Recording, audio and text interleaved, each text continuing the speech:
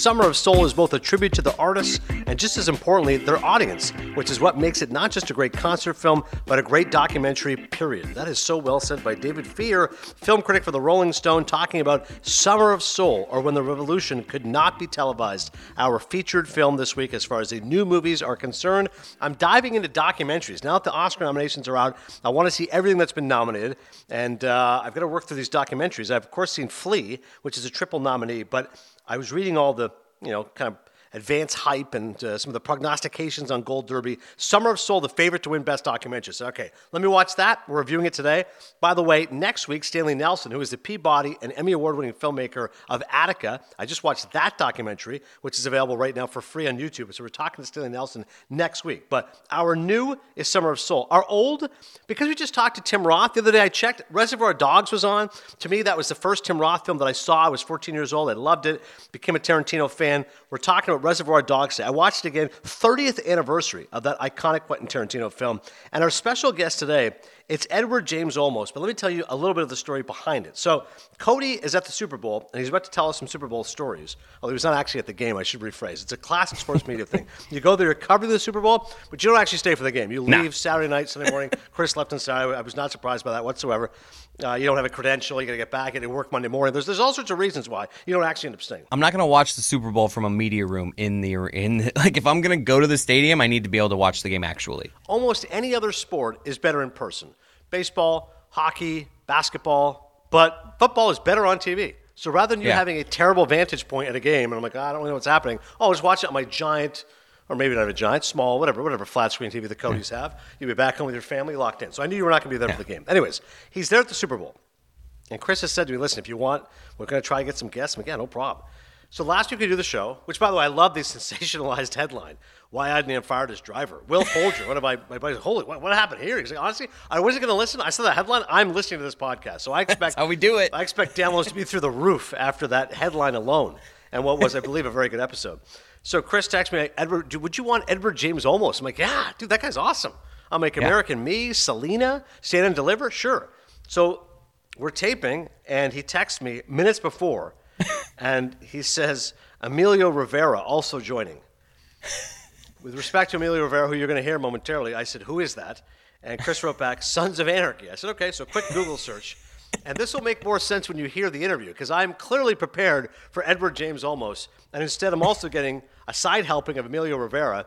And as Chris knows, I like to take my work seriously. I'm very prepared at interviews. If you listen to this interview, you're going to go, clearly Adnan does not know anything about Minds MC. Clearly he does not watch Sons of Anarchy. That would be a yes to both of those. But Emilio's a wonderful guy, and Edward James Olmos was great. And I did get a Stand and Deliver question in there. But you learned a lesson here. But a little hard and fast one here. Here's one guy. Here's another guy while we're at it. I'm new to this game of being a Radio Rogue. Handlers are wheeling and dealing. And, in his cell of Would You Like Edward on, he slid in. He didn't even no mention of the other guy until they showed up, and it's just like, all right, they're both here. And I'm like, they're both, and I'm panicking, texting Adnan, just so you know, there's nothing. But you are a pro's pro. No, I mean, you gave that setup, but if you hadn't said anything, no one would have known the difference. You are so good at this, Adnan. But I appreciate. I actually enjoy. For how random and how it kind of fell out of the sky this interview was, I actually thought you guys had a really fun conversation. You guys talked some Dodgers. Yes. I mean, it's not just like stiff, what are you guys promoting? You had some fun with them. Yeah, absolutely. I like I said, if I'd known, I would have binge watched a little Minds MC, but it's all good. We got through, and those guys were great. I want to get some Super Bowl stories, though, out of you, just the week itself. You've posted a bunch, of course. If you listen to the Dan Le Batard show with Stu Gotch, you can see the videos. The Instagram has been hysterical, the stuff you guys have been posting. But tell me about the experience overall. We got the Comedy Club story last week. David Spade, a leg sitter. Yeah, David Spade. If it wasn't that, it was dinner with Jorge Sedano, where I'm a couple tables over from Peter King. Dan Graziano's over here. We go to a bar after. Ryan Russillo, PFT, Clay Travis. You're like, okay, it's fun to get out of here. Clay Travis is here. But, and then the next night, drinks with Mike Schur. Went to the media party at Universal Studios, where it was free drinks. Got to ride rides for 3 hours at Universal Studios. But honestly, we were working so hard that I don't have any good stories as far as partying. It was more just like casual dinners and drinks with friends. But it's my element out there. Dan likes to call Radio Row sad. That's my element. I was loving life out there. A bunch of ass cracks, a bunch of guys just at 6 a.m. just like, what do you mean the Rams aren't going to win the Super Bowl? Right. Yeah, I was just in my element. Bunch of plumber butts debating the merits of is Aaron Donald the greatest defensive player you've ever seen? Joe Theismann sitting at a table in a suit at 7 a.m. across from some guy who smells like nachos. It's my element, Adnan, and I just want to go back every year. I like what you're describing. I would like it even better if it was in Vegas, because in Vegas you combine the sadness and the melancholy of the plumber butts along with cigarette butts and beat up hookers, and it's just then you're really feeling the life. You mentioned Mike Schur. I texted you the other day. I read the Hollywood Reporter every week. Thanks to Kathy Leogrand, she sends me a free subscription. Mike Schur, the comedy showrunner in the New York Times, expressing concern that his new book on morality, How to Be Perfect, might draw criticism from philosophy experts. The quote from Mike is, "My greatest fear right now is that someone is going to read it out loud alone in his or her office, say the words, 'you fool.'" I did not know Mike has this book coming out. Is this book out yet? I, upset, have the book, bought it, wasn't sent it for free. I'm halfway through it. It's basically, he's trying to dumb down philosophy for people. Wow. He's telling me the difference between pleasure and happiness. I don't need to know some of these things. I'm reading it and I'm like, why is he making me think? I'm just going through life. I eat this Big Mac. Yeah. If something just brings you pleasure, it's not good for you. But if it's good for you, it brings you happiness. So I'd rather a Big Mac brings me pleasure. Yes. But it doesn't make me happy. I don't need this. I don't want this dissection going on. Let me eat my Big Mac. Let me feel like I'm happy about it. And it's just I find myself yelling at Mike Schur, why are you teaching me about things? Why are you making me learn? But it's not a straight up comedy then. It's actually a philosophical book. Well, it's, there is some comedy in it. You could tell he's a comedy writer, but it is more just, hey, can we be better? Here's a book. It's basically just trying to teach people. I get it. You can't change the world by yourself, but if we all do a little bit, we can make this a better place. I would say, from what I've read so far, that's his overall thesis of we can do something here if we all just actually be better. Yeah. Listen, we here on Cinephile love our book reviews, so I like the fact I didn't have to do one. Chris Cody offering a book review, friend of the Meadowlark family, and Mike Schur. You guys had drinks together, talking philosophy. That's great stuff. I appreciate it. Maybe I'll check out this book now. I love the fact you bought it and didn't get it for free. I did. I was like, you know what? He sold me. I want to be a better person, and then 2 chapters in, I'm like, maybe I don't want to be a better person. Difference between pleasure and happiness. Don't care. Just want to still eat Big Macs. We'll talk to Mike, I'm sure, at some point here on Cinephile or perhaps in the Love Chart Show about his book. But let's dive into some movies, shall we?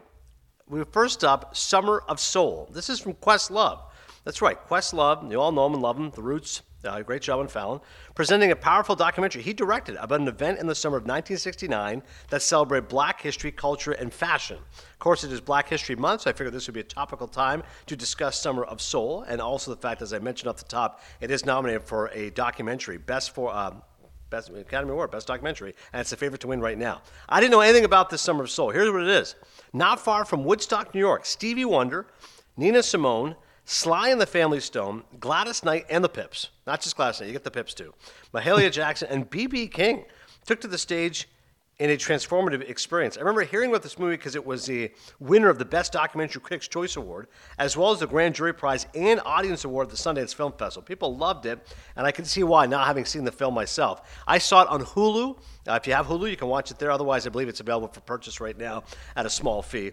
But it's an excellent movie, and I give love to Questlove, who's a debut here as a filmmaker. He's obviously a noted musician, but it's a powerful documentary. To me, it's a very important documentary because you don't know anything about this. Like the fact that Woodstock, everyone knows Woodstock. Everyone's got a story about Woodstock, but you're literally 100 miles south of Woodstock, and this took place over 6 weeks in the summer of '69. I've never heard of this. Not that I'm a musical savant, but you would have thought I would have heard about this documentary featuring all these great Black artists. But the Harlem Cultural Festival filmed in Mount Morris Park, which is now called Marcus Garvey Park. You have this incredible festival take place, right? Black history, culture, and fashion, and then it's gone.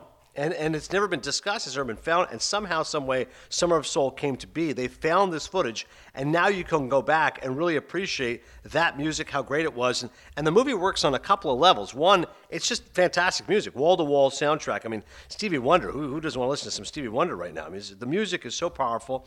I'm a huge fan of the Temptations. The fact they had Bruce Ruffin there, who was the lead singer of the Temptations, this was shortly after he'd split from the group, but he does this incredible version of My Girl. I mean, the high notes he's hitting, it's like Whitney Houston times Mariah Carey. It's incredible how talented Bruce Ruffin is. So you can watch this documentary just if you like music of that era and enjoy the movie, but you can also appreciate it because you're like, this was a really important time in our nation's history. And again, it's Black History Month. It's a time to appreciate black artists, whether in film, whether in television, whether in music. And Summer of Soul is able to do that and to show how it was a really tumultuous time in American history, 1969, and how music in many ways can be the healing tonic for us all.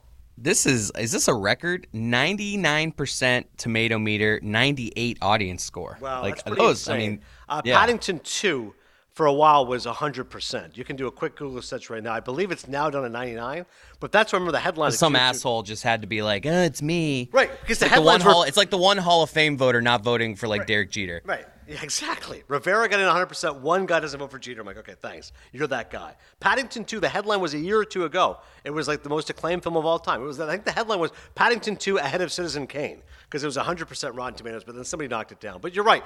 Normally what happens with Rotten Tomatoes is you might get a rave critical review, but then the audience score isn't as high. To get 99 and 98 for Summer of Soul, that tells you all you need to know. That the fact sells itself. So I would recommend it. I'm giving it 3.5 Maple Leafs. I really enjoyed this documentary. I encourage people to check it out. I totally get why the fact that it's going to be the favorite to win the best documentary. And as I said, it's important, but it's also relevant and it's also entertaining. That should be all the three things that we want good movies to do. Are you a big concert guy in general, Cody? Like how many concerts do you like? Live music festivals and such? I would not call myself a music snob like Mike Ryan, who goes to festivals and knows every act, but just a random concert of some act that I like. I'm a big concert goer, but not music. I wouldn't say I'm a music festival guy. I'm a big concert goer for the acts that I like. Right. So if Coachella's happening, I'm like, oh, Cody's gonna be all over that. But if Blink-182 is playing, like, oh, dude, I love Blink-182. I'm like, Cody might be. Yeah. Okay. All right. I mean, Coachella in particular, I might check that out just because of the vibe. But I'm not a music festival guy. Like Mike Ryan's annoying. He can name the 15th row of this music, like the very small groups at the bottom. Like he knows those groups. Yeah. Get over yourself. That's not me. Yeah, he's a real snob for that kind of stuff. That and soccer. He really hits the sort of soccer and music. Mike Ryan is all over. Let's talk a little bit about Reservoir Dogs before we get to our guests today. I wanted to I intended on watching this movie. It's one of the few Quentin Tarantino films that I haven't seen. And when you said we were doing it, I'm like, I'm watching it this week. And then, life happened. I know this. Well, hang on. Let me read a couple of blurbs here on Summer of Soul. I forgot to mention Charlotte O'Sullivan, the London Evening Standard, the documentary of the decade, and Campbell of Hyperallergic. Despite being a first feature, Summer of Soul concisely balances performance, interview, and history in its own rhythmic fashion. Okay, now I get back to berating you. You haven't seen Reservoir Dogs? It's been 30 years? You never at the time get around to Tarantino? No? Just not interested. It's one of the ones that's fallen through the cracks. I've said it for years now that I need to watch this movie. And then when you said it, I was like, I'm going to watch it last night. And then I just, putting kids to bed, putting a 4-year-old to bed, dude, it wipes me out. Yeah. I go to upstairs. I'm like, I'm feeling fine, not that tired. I lay down, I start reading her. It's dark in there. Next thing I know, I leave that room 40 minutes later. Sometimes it takes my daughter a while to fall asleep. And I'm just zapped. And I know that's just an excuse. No. I can relate to this because you're right about this. There's nothing worse than the feeling of, you go about your day, you work hard, you're getting stuff done, you're at home. Of course, you love your daughter, you're spending time with her. I love my boys. Okay. Hey, 8:30. What time are you putting her to bed? Because this makes things interesting. Well, we went to dinner last night. We went to Valentine's Day dinner. We're recording this Tuesday. Last night we went to dinner, so it was a little later actually. It was 8:45. Usually we try to get her bed 8:15. 8:30, but this was I think at 8:50 I was walking her up. So but I'm right there with you because when my kids were that age and my youngest is 3, between 8 and 8:30 is what you would like to do. Sometimes it goes a little later. The challenge of multiple kids, 13, 10, 5, and 3, nobody wants to go to bed till the eldest goes to bed. And Yusuf's 13. He's like, I'm not going to bed at 8, 8:30. He wants to go to bed at 9:30. And actually he wants to go to bed at 10. I let it go to 9:30. So basically all 4 are going to bed around 9-ish. And to your point, okay, 3-year-old I get down around, if he naps, 9. If he doesn't nap, 8:15-ish. Yeah. But now 5, 10, and 13 are they're doing it together. It's unanimous. Ugh.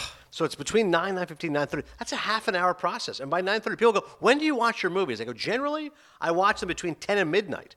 But to your point, if that 9:30 starts to push a little bit, you're like, oh my God, I'm in trouble. And then the work you're doing to put them down, me, I pull it all out. I tell bedtime stories. I'm doing a little singing. You're doing stand-up. I'm doing a little singing. I'm doing a stand-up set. It's just, I drain. And sometimes I end up just falling asleep on the floor. It's bad sometimes. My wife's texting me did you fall asleep up there? It's hard out here. It's frustrating those times where you're like, God, I'm so tired, I'm going to bed. But I will say sometimes it's kind of invigorating. You're like, I'm just so tired I'm going to bed, because you will wake, if you go to bed at like 9:30 at night or 10 o'clock because you're so wiped from the day, just pissed, you couldn't get anything done. When you wake up at 7, though, you're shot out of a cannon, because now you're looking at 9 solid hours. Yes. Now you're ready to tackle the world, and now you're ready to watch Reservoir Dogs, which I'm sure Chris Cody will do at some point. I'll give you my review next week. Yeah, I'll talk about it. You give your review next week. When a simple jewelry heist goes horribly wrong, the surviving criminals begin to suspect that one of them is a police informant. Sounds like a very simple premise, but this movie was, speaking of being shot out of a cannon, everyone in 1992 was talking about, have you seen the new Quentin Tarantino film? Who is this Quentin Tarantino guy? Everyone was abuzz, whether it was Sundance or your local independent film theater or just Hollywood itself. Tarantino, it very quickly became a verb. His last name became Tarantinian. That's the type of dialogue that he writes. And especially Reservoir Dogs announced him on the map. Pulp Fiction took him to a different level because he was nominated for 7 Academy Awards. He wins an Academy Award for Best Screenplay. But Reservoir Dogs was the beginning, and you have to go back to the beginning, I think, to appreciate him as an artist, particularly the first 10 minutes. It's amazing. It's literally just a bunch of criminals sitting around a table, and Tarantino himself is giving this elaborate monologue about what Madonna's Like a Virgin is really all about. And he says, this woman is just a whore. He's like, dick, dick, dick, dick, dick, dick, dick. How many dicks is that? A lot. He's like, so Like a Virgin is like, she feels it. It's like she's getting fucked like a virgin. This is how he starts the movie. This is his first film, and you've got 6 criminals around a table, and he's leading himself, the director, who is in the movie, Quentin Tarantino, talking about Like a Virgin. That's a pretty risky way, I would say, to start a movie for the first 5 minutes. And yet, it completely brings you into these characters, and the dialogue has a real authenticity to it, and a rhythm to it, and a humor to it. And then, of course, everyone says to throw in a buck as Lawrence Bender gets up, and Steve Buscemi, in which he'll be known for forever as Mr. Pink, says, I don't tip. And they go, what do you mean you don't tip? He's like, I don't believe in it. What do you mean you don't believe in it? And he goes into this whole rationale and logic, which I remember watching when I was 14. I started working at McDonald's a year later, and that's one of his rules. He goes, hey, you don't tip at McDonald's. He goes, they're working in the service industry. What are you going to tip them for? And he's like, I don't tip because society deems you have to tip. I tip if it's worth it. And Eddie Bunker, I believe, is the character who says, what's worth it? She take you back and suck your dick? And Sean Penn's brother, Chris Penn, gives a great delivery. He goes, I'd go over 10% for that. And now Harvey Keitel, who's the veteran, he gets mad at Buscemi. He goes, what do you mean you don't tip? Like, what's wrong with you? Like, he's like, those women are busting their ass. He's like, waitressing is the #1 occupation for uneducated females in this country. It's the #1 job you can get, and they're surviving on your tips. And Buscemi's like, yeah, fuck all that. And they're like, what? He's like, hey, it's not my fault society screwed up. I'm not going to tip because I have to tip. Eventually, Lawrence Bender forces him to tip. But for years, Steve Buscemi was known as the guy, that's the guy who wouldn't tip. That's the guy, Mr. Pink from Reservoir Dogs. And, of course, his career became something else once he was in Fargo, directed Trees Lounge, and all the rest of it. But it's fun to go back 30 years later, and when Chris first watches the movie, that opening scene in particular still stands out as a real signal and a real awareness this is a movie different. Now, I mentioned Tim Roth, who we recently had here in Cinephile. Boom, you go from that opening scene to then Tim Roth, he's bleeding. Larry, he's bleeding. He's got wounds in the back, and Harvey Keitel is driving him. Clearly, this heist that they've been planning has gone horribly awry. Prior to that, you have that great slow motion sequence. All of them wearing the white shirt, skinny black tie, black suit. That's become a very iconic image in the movie Swingers, which I love. They paid homage to that. All the characters, Jon Favreau, Vince Vaughn, walking in slow motion. But then the movie picks up the pace. Keitel is driving. Tim Roth is bleeding. What has happened? And the story unfolds backwards as you try to determine what exactly happened in this heist. And really, all the performances are so singularly brilliant. Harvey Keitel has the distinction of being a guy who has worked with some of the greatest directors of all time in their first movies. He was in Martin Scorsese's first film, Who's That Knocking on My Door, and in the first film, which really signaled Marty's breakthrough with Mean Streets. And now here he is in Quentin Tarantino's first film in 1992, and he really is the moral center of the movie. Yes, he's a criminal. Yes, he's tough and violent, but he also has a heart. He also has compassion, as evidenced by his relationship with Tim Roth's character, Mr. Orange, who, again, spoiler alert, if you haven't seen it 30 years later, and when Chris watches it in the next week. Who would not? What kind of idiot would be like that? One of them is an agent, and that is my man Tim Roth, who the movie reveals halfway through that he, in fact, is a cop, and that's why the heist has gone awry, because he tipped off the cops, because he is one of them. But before you get to that, Michael Madsen's never better as Mr. Blonde, that unforgettable scene in which he's dancing to Stuck in the Middle with You and then hacks off a cop's ear, who they took as hostage. The way he's pouring the gasoline everywhere, he's literally a monster. He's a sociopath who's enjoying torturing this police officer, and Tarantino shows him in all his glory. Other performances, again, Buscemi really stands out, and as you no doubt listened to the Tim Roth interview. He said, I thought Steve was so great meeting Steve Buscemi. But Roth is equally brilliant. Because again, as he said to us on Cinephile recently, it's just layer upon layer of bullshit. You know what I mean? Like, I'm playing this guy who's not what he is, but he's trying to guide who he is. And there's been lots of great movies over the years about undercover cops, but I thought Tim Roth did such a superb job of it. The scene where Chris Penn is driving and he's just, there's so many scenes in the movie which don't feel like they're about plot, they're more about character, but they're so entertaining and so funny, they actually reveal character just by the rhythm of their dialogue. And that is really a constant refrain here. When Lawrence Turney as Joe is explaining why Buscemi is Mr. Pink, that whole scene is funny, right? Why do I have to be Mr. Pink? Why can't I be Mr. White? Mr. White's a cool sounding name. I'll be Mr. Purple. You're not Mr. Purple, you're Mr. Pink. And Tierney himself, by the way, is a former convict, so he does really give the film a certain amount of gravitas. But that Chris Penn story he tells, he's talking about this woman who's a real ball breaker, and she's so upset with this guy who's cheating on her. So eventually, she puts crazy glue to his dick and glues it snot. And Keitel's reaction was he all pissed off? He's like, was he all pissed off? He's like, how would you feel if every time you had to take a piss, you had to do a freaking handstand? And they all just start erupting in laughter. The dialogue is so well written by Tarantino, and like I said, it signals his awareness. The movie towards the end, again, it's tough to not look at Chris Penn and think of Sean Penn. He looks so much like his brother. He's also got one scene there with Michael Madsen in which he keeps saying that Madsen's trying to sleep with him. He's like, you've been pumped full of all this black semen while you're in prison. Like there's definitely some racial moments that are a little bit cringeworthy when you watch it. 30 years now, definitely lots of homophobic comments. These guys of that era, certainly gangsters and from 30 years ago. It's a little bit dated, I will say, when you watch it now. But the ending, that great final standoff, the way Chris Penn starts screaming, you take that gun away from my dad. It really is an unforgettable movie, and I think it holds up awfully, awfully well. So Chris Penn, Dan Le Batard look-alike, by the way. Yeah, that's not a bad call, but now that I really look at it, that is pretty funny. When you mentioned Dan and lookalikes, I mean, the fact that he was dressed as the Joker, I mean, and your dad, I mean, that just as an aside. I mean, these get-ups recently have just been unbelievable. Dan was Indiana Jones and the Joker. I remember as the Joker is the image I have right now in my head. But who's your Walter dad? Mercado. Walter Mercado, my dad was. He was supposed to be Walter Mercado. Yeah, who the hell is Greg Cody right now? It was like a terrible Walter Mercado. Yeah, now that we got sidetracked. But go look up, by the way, Chris Cody's father, Greg Cody, as Walter Mercado. And Dan Le Batard as the Joker. And Chris Penn, R.I.P. Definitely a Dan Le Batard doppelganger. Great movie and great performances. Harvey Keitel, Michael Madsen, Steve Buscemi, Tim Roth, Chris Penn, Lawrence Tierney, a little film called Reservoir Dogs, which really announced the arrival of the talent of Quentin Tarantino. 30th anniversary this year of Reservoir Dogs. I'm giving that 4 Maple Leafs. I'm giving Summer of Soul 3.5 Maple Leafs. Now it's time for our special guests. One more thought, though. Cody, go ahead. You're going to jump in.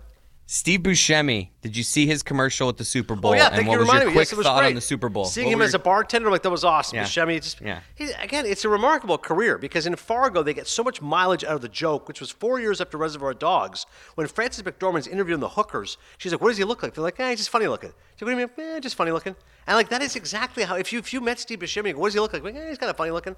And this is why I love guys like this, because you could never look at them and go, that guy's going to be an actor. If Chris and I went to high school with Steve Buscemi, like he's a good dude.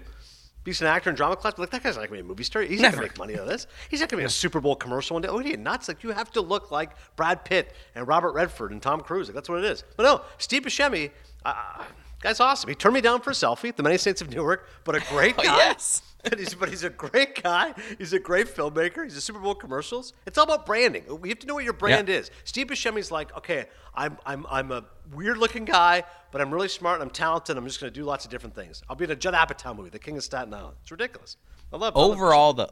Overall Super Bowl commercial is a little weak, though. This year, we can agree. Not great. I mean, listen, the best, of course, Sopranos. I was going nuts. I was able to see Meadow Soprano there. Goosebumps. That was a Goosebumps one. Jamie Lynn Sigler. That shot of her is like the exact shot of Tony at the end when he gets out of the car through the windshield, and it was like that same shot. Yeah. Goosebumps. Good point, actually. Yeah, rather than going into his house, he's going there to Bar's Landing, which I believe is about an hour. I looked it up. That actual restaurant. It's called Bar's Landing. I think it's about an hour and 10 minutes from my house. So maybe if I'm bored this summer, I want to go check it out. Was there any part of squeamish of the capitalism around Tony? It's we're just kind of you guys hug at the end. There's a little bit of it that's heartwarming, and then there's part of it's how much did they get paid to do that? It just makes you realize how everything is just steeped in nostalgia now. People were going berserk on social media saying it was the greatest halftime show ever, and I get it. I'm 43, so that movie was coming out in my early 20s. I loved it. Of course, I've heard In the Club and 8 Mile and next episode of California Love 1,000 times. It was great. For you heard that music, you were just about to get into high school. So you know that music just as I know. Oh, that's my era. Yeah. I mean, I'm with you though. I think I thought it was a good halftime performance, and I don't think it was the best ever, but I really enjoyed it. So it's like it's like you're not allowed to live in that space. It's like either crush it or say it's the best ever. I enjoyed it because I know all those songs. A very popular artist, Mary J. Blige, still killing it. But I'm like, that was awesome. That was incredible. It was the best ever. I'm like, well, hang on a second. Maybe that's just parents tired of hearing we don't need to talk about Bruno, and like they're just listening to the Encanto soundtrack. Right. They're like, oh my god, I finally get to go back. If I actually had to think about it, I'm like, wait, Michael Jackson. Great. Prince, great. I mean, Prince love Bruce. playing Purple Rain in the rain. Yeah, I mean, it was epic. There's some pretty epic concerts. But hey, they did an awesome job. And you're right in the commercials, Sopranos. I mean, it definitely feels like, again, it's all nostalgia. That music from the past. Why was that commercial so good for me? Oh, because I love The Sopranos, which was a show that ended 15 years ago. They're trading off of my nostalgia. It's just funny, though. Like, I mean, Sepinwall is so good. Previous guest here in Cinephile. Yeah. He was Mr. Sopranos. He wrote an immediate article for Rolling Stone, 7 takeaways from the commercial. One of which was, Tony, of course, was always allergic to any sort of technology. And at one point, he says, those cookies make me nervous on the phone. And here, Meadows got GPS. I mean, it's electronic GPS. Yeah. In the original, I believe they had the 9/11 towers. And then in this one, you can see the Freedom Tower. Just the fact that, Tony takes the ticket in the original. Here, she's got an easy pass. Like, it was amusing the way Sepinwall break it down. Even the fact, if you want to be a real conspiracy theorist, you would think Tony and Carmela got gunned down, but Meadow and AJ survived, and now they're out driving their Chevrolet. Right. How are they still here? Yeah, they're just driving their Chevrolet out Bar's Landing. And as Michael Lombardi said to me, thank God AJ didn't speak, because we don't want him talking. He just shows up, gives her a hug. That's enough. Do your role, is he a troublemaker? Yeah. Is he a troublemaker? And Meadow still can't parallel park, because, she parks right where it's nice and easy. Doesn't want to parallel park. Easy, big spot for the Chevrolet. That's Meadows' spot. Great commercial, though. Larry David was great. I'm not into crypto. It's not my thing, but I did like seeing Larry. But again, he's just taking a check. He's just selling out. Larry David, $1 million, being a crypto commercial. Yeah, sure, I don't care. That guy's already. I think it was more. I think it was more than $1 million. I read an article like that. Hey, he had like multiple 16-hour workdays. I can only imagine the bag that Larry David got for that, because him. I'm sure he gets offered a Super Bowl commercial every year. Yes. Like, I'm telling you, I guarantee you that was the biggest payday of all. Like, I'm trying to think of all the commercials. Like, I bet you Larry David got the biggest payday. Okay, we got to figure out how to get an answer to this. Call. Maybe Levitard knows Darren Ravel. Find out how much did Larry David get paid for the commercial? Because I would do. That guy gets offered a lot of stuff. And for him to say yes, like, he's probably very discerning, very particular what he wants to do. Yeah. Okay, this was $12 million. I guess I have to say yes to that. This will get some buzz. Also, Mike Myers, able to see him back as Austin Powers. That one made me laugh. Again, nostalgia, trading back on a movie 20 years ago, but made me laugh, was funny. Roblo didn't say a word, though. Yeah. Paul Rudd, Seth Rogen fell a little flat for me. Yeah, I was gonna say, I love Paul Rudd, Rogen, Canadian, but didn't think it was particularly funny. It was just like, okay, Seth Rogen and Paul Rudd. Overall, commercials did not generate great reviews. That's a good aside there from Cody. I'm glad we discussed that as well. Now it's time for our special guests here on Cinephile.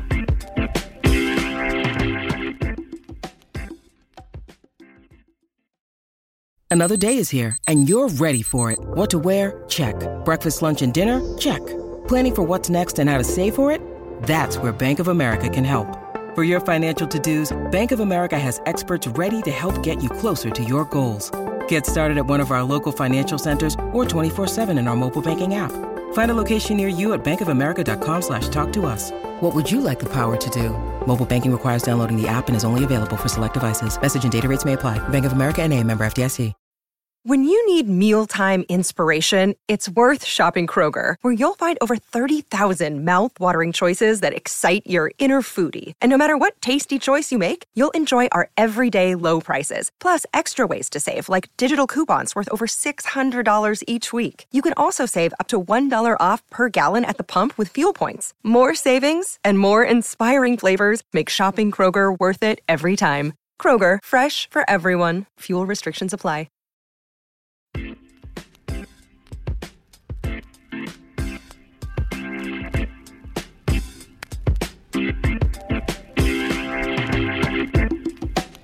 A real pleasure to welcome in a couple of great guests, Emilio Rivera and Edward James Olmos. Here to promote a fantastic new project. They're telling me about it right now. Mayans MC. Edward, tell me all about it. Sons of Anarchy spinoff, right? Yeah, but let Emilio tell you, because he was on both programs. Let him tell you. Yeah, so we did Sons of Anarchy for 7 seasons, and they said it worked out. So we got our own spinoff. This is going to be our 4th season now.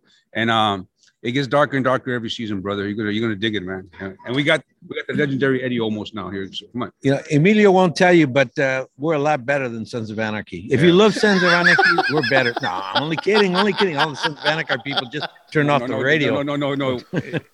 Phenomenal show, Sons of Anarchy. Phenomenal. But every year we're getting darker and darker. But this year, it's the only thing I will say, Edmund.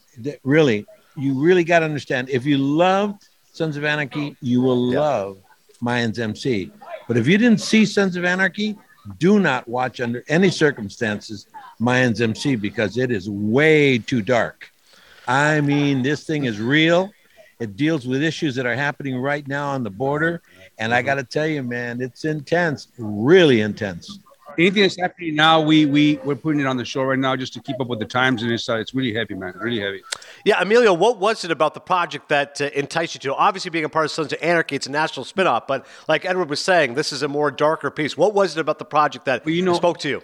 I was the antagonist of Sons of Anarchy for 7 seasons, brother, and so this just how could I say no, brother? You dig what I'm saying? It was fine. We got our own show, and for me, it was a blessing. It really was. And Edward, for you, how did you become attached to the project? Kurt Sutter gave me a call and asked me if I'd help him. And, I understood the darkness of it and the representation of Latinos on television.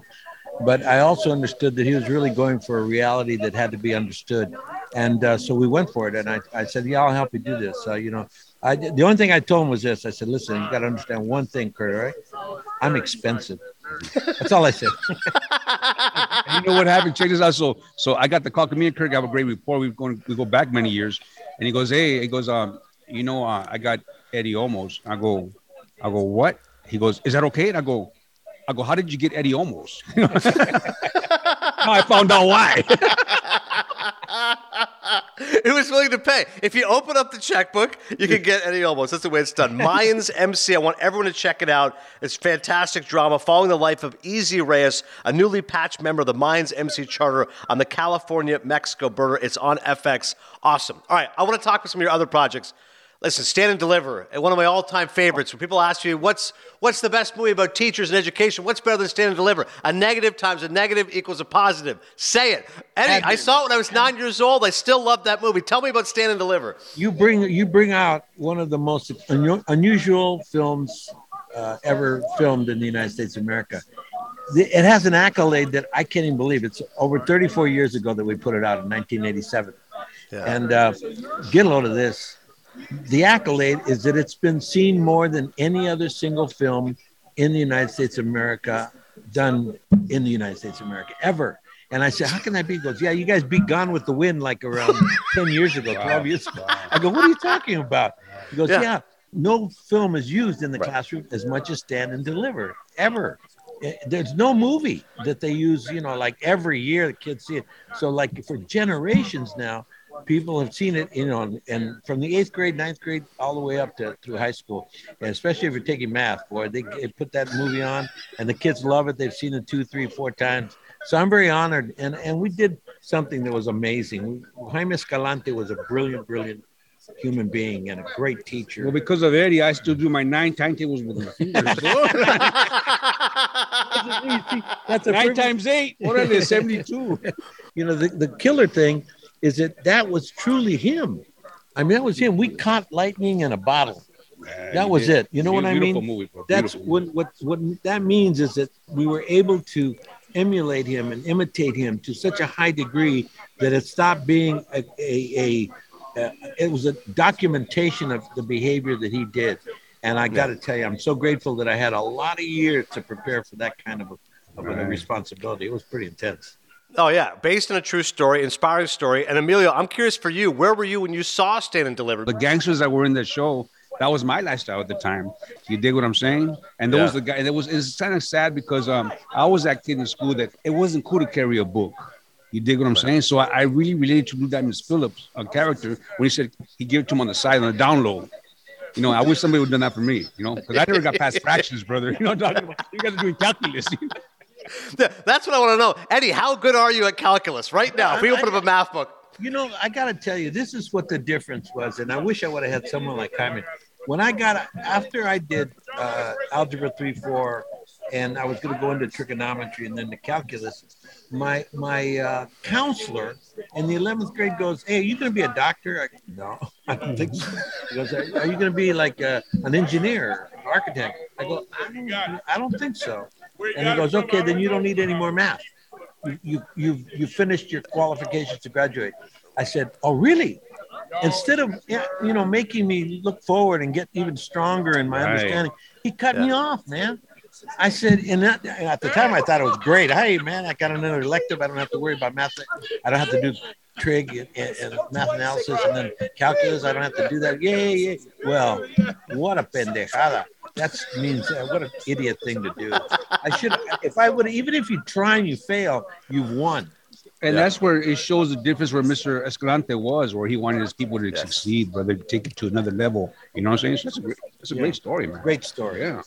Question for both you guys about Latino representation right now in film, in storytelling. You see Lin-Manuel Miranda, he makes this great film called In the Heights. I thought it was a beautiful story about Washington Heights, specific neighborhood of the Bronx. But then the film was criticized. People said it's only about light-skinned Latinos. There's not enough representation of dark-skinned Latinos. West Side Story comes out. I think that film was well-received by people, but didn't do great at the box office. Even though I love West Side Story. I love both films. I loved it. I love both films. But you know what, brother?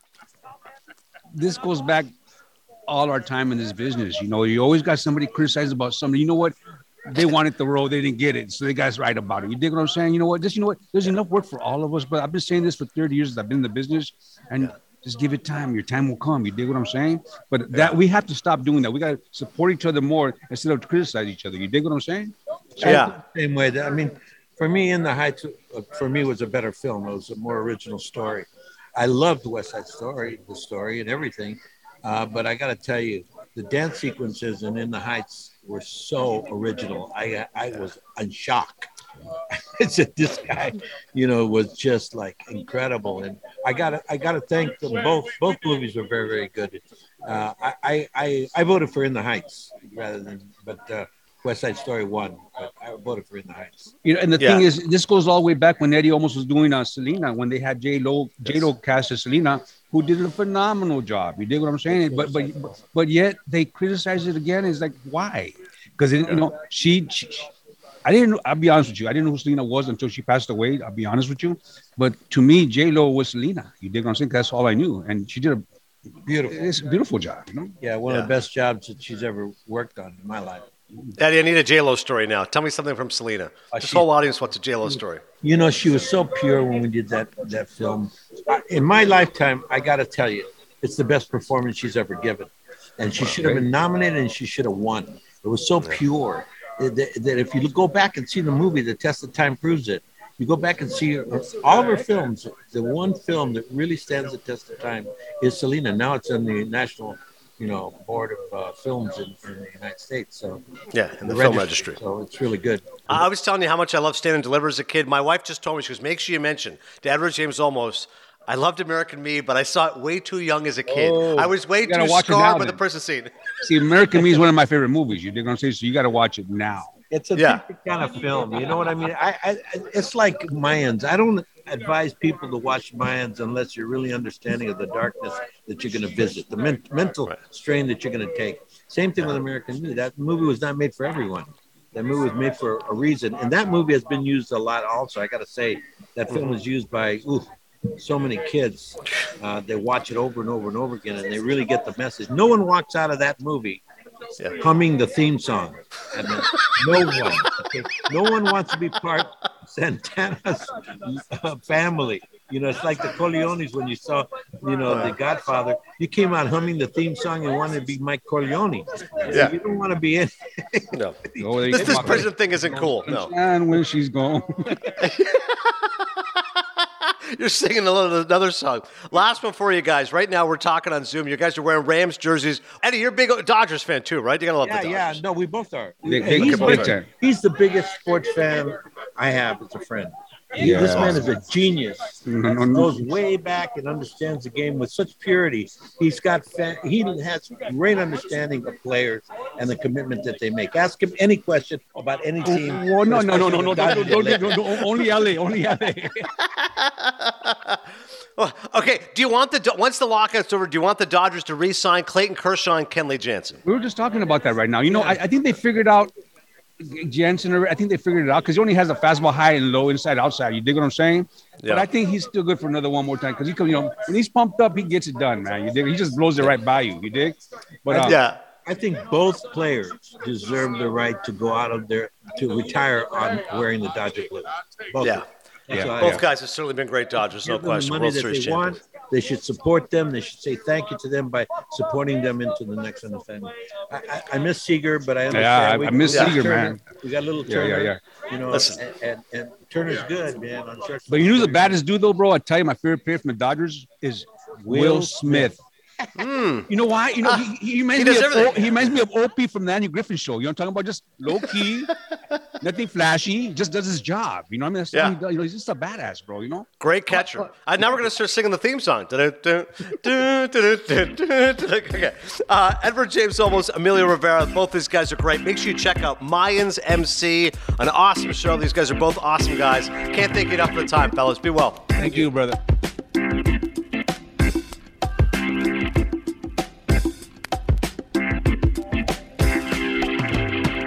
Okay, thank you so much to both those guys. Before we close up shop here, in memoriam to the great Ivan Reitman, who passed away on Saturday, and then the story came out on Sunday. I believe it was after the Super Bowl I started seeing the headlines, Ivan Reitman passed away. Very, very sad. This guy is a comedy king. There's no question about it. He directed Ghostbusters, which is such an incredible movie. It's so famous and so funny and just an amazing cast and so well put together. But also Meatballs and Stripes, and really very important is he produced Animal House, which is one of the great comedies of the 70s, had so many great comedic stars, and obviously Jim Belushi, who was another bright star who was unfortunately led to his own demise with all the drug use and the rest of it. But I mean, Animal House, the fact he produced it and then was able to direct something like Ghostbusters, that alone shows what a star he is. But Ivan Reitman, he also spawned a son in Jason Reitman, who's a talented director in his own right, made Up in the Air, which is a Dan Stanzik favorite, starring Anna Kendrick, who people think looks like Claire Atkins. Anna Kendrick, also Super Bowl commercial. So I think I want to say a few words about Ivan Reitman. Listen, underrated director. Oftentimes in comedies, those directors don't get nearly as much love, and particularly producing. As Dustin Hoffman says in Wag the Dog, there's no Oscar for producing. The producers do a lot of work too. We deserve an award as well. And for him to pass away, immediately I wanted to tweet Canadian, had to double check. Grew up in Canada, moved to Canada when he was 4 years old. Obviously grew up in Canada his whole life, went to McMaster University, which is in Hamilton, where I've had friends go before, and then plied his trade in the Toronto comedy circles, but actually was an immigrant. So we'll claim him as a Canadian, even though he was not born there, but he lived his entire life in Canada. And again, comedy legend, comedy genius. To think of the losses we've had recently, I mean, between him and Bob Saget, Louis Anderson, a tough stretch here. If you're a fan of comedy of that era, honestly, and if you haven't seen these films, that is one of the few. It's probably the only redeemable aspect when someone passes away. You go, you know what? I've never seen it. Let me go back and check it out. So if you somehow have never seen Ghostbusters, you don't know anything about the Stay Puft Marshmallow Man or Ectoplasm or Egon, go check that out. And if you haven't seen Meatballs or Stripes, also both really funny. John Candy, Bill Murray, well, his cast are always so good. And of course, producing Animal House, which is a real classic. Another one he produced, Howard Stern's Private Parts. I totally forgot about that, which again, I'm a big Howard Stern fan, and Howard Stern has been broken up about him dying and saying how he was so lost with that film until Ivan got his hands on it and just turned it into this iconic movie. I mean, I love that movie. I don't know how well I think it's very fun. I give it 3.5 Maple Leaves. I just love Giamatti as Pig Vomit. I think he's just incredible. I mean, Giamatti. But Ivan apparently he made that like the film that it was. Like he gives Ivan like almost all the credit for that. So that's another one. It's pretty cool. I'm gonna go look that up. Howard Stern giving love to Ivan Reitman. You're right. Private Parts, a director and a filmmaker and a person who really impacted people, especially in the comedy world. Gone too soon. Our best thoughts and our condolences to the Reitman family. Thank you, as always, for checking out Cinephile. Next week, as I mentioned, Stanley Nelson. He is the director of Attica, an Academy Award-nominated film. We'll have some new films down the pipe as well, and some retrospectives as well. Good to have Cody back with us, back on this side of the coast. I review Reservoir Dogs next week. He'll review Reservoir Dogs next week. Maybe I'll talk some Olympic winter movies on Winter Gold, as Chris has seen the clips that I've been posting. We've been doing a winter movie of the day, so we're going to do Cool Runnings later this week. We've talked about Miracle, Downhill Racer, an Olympic winter movie recap. How about that? Next time on Cinephile, I'll see you at the movies.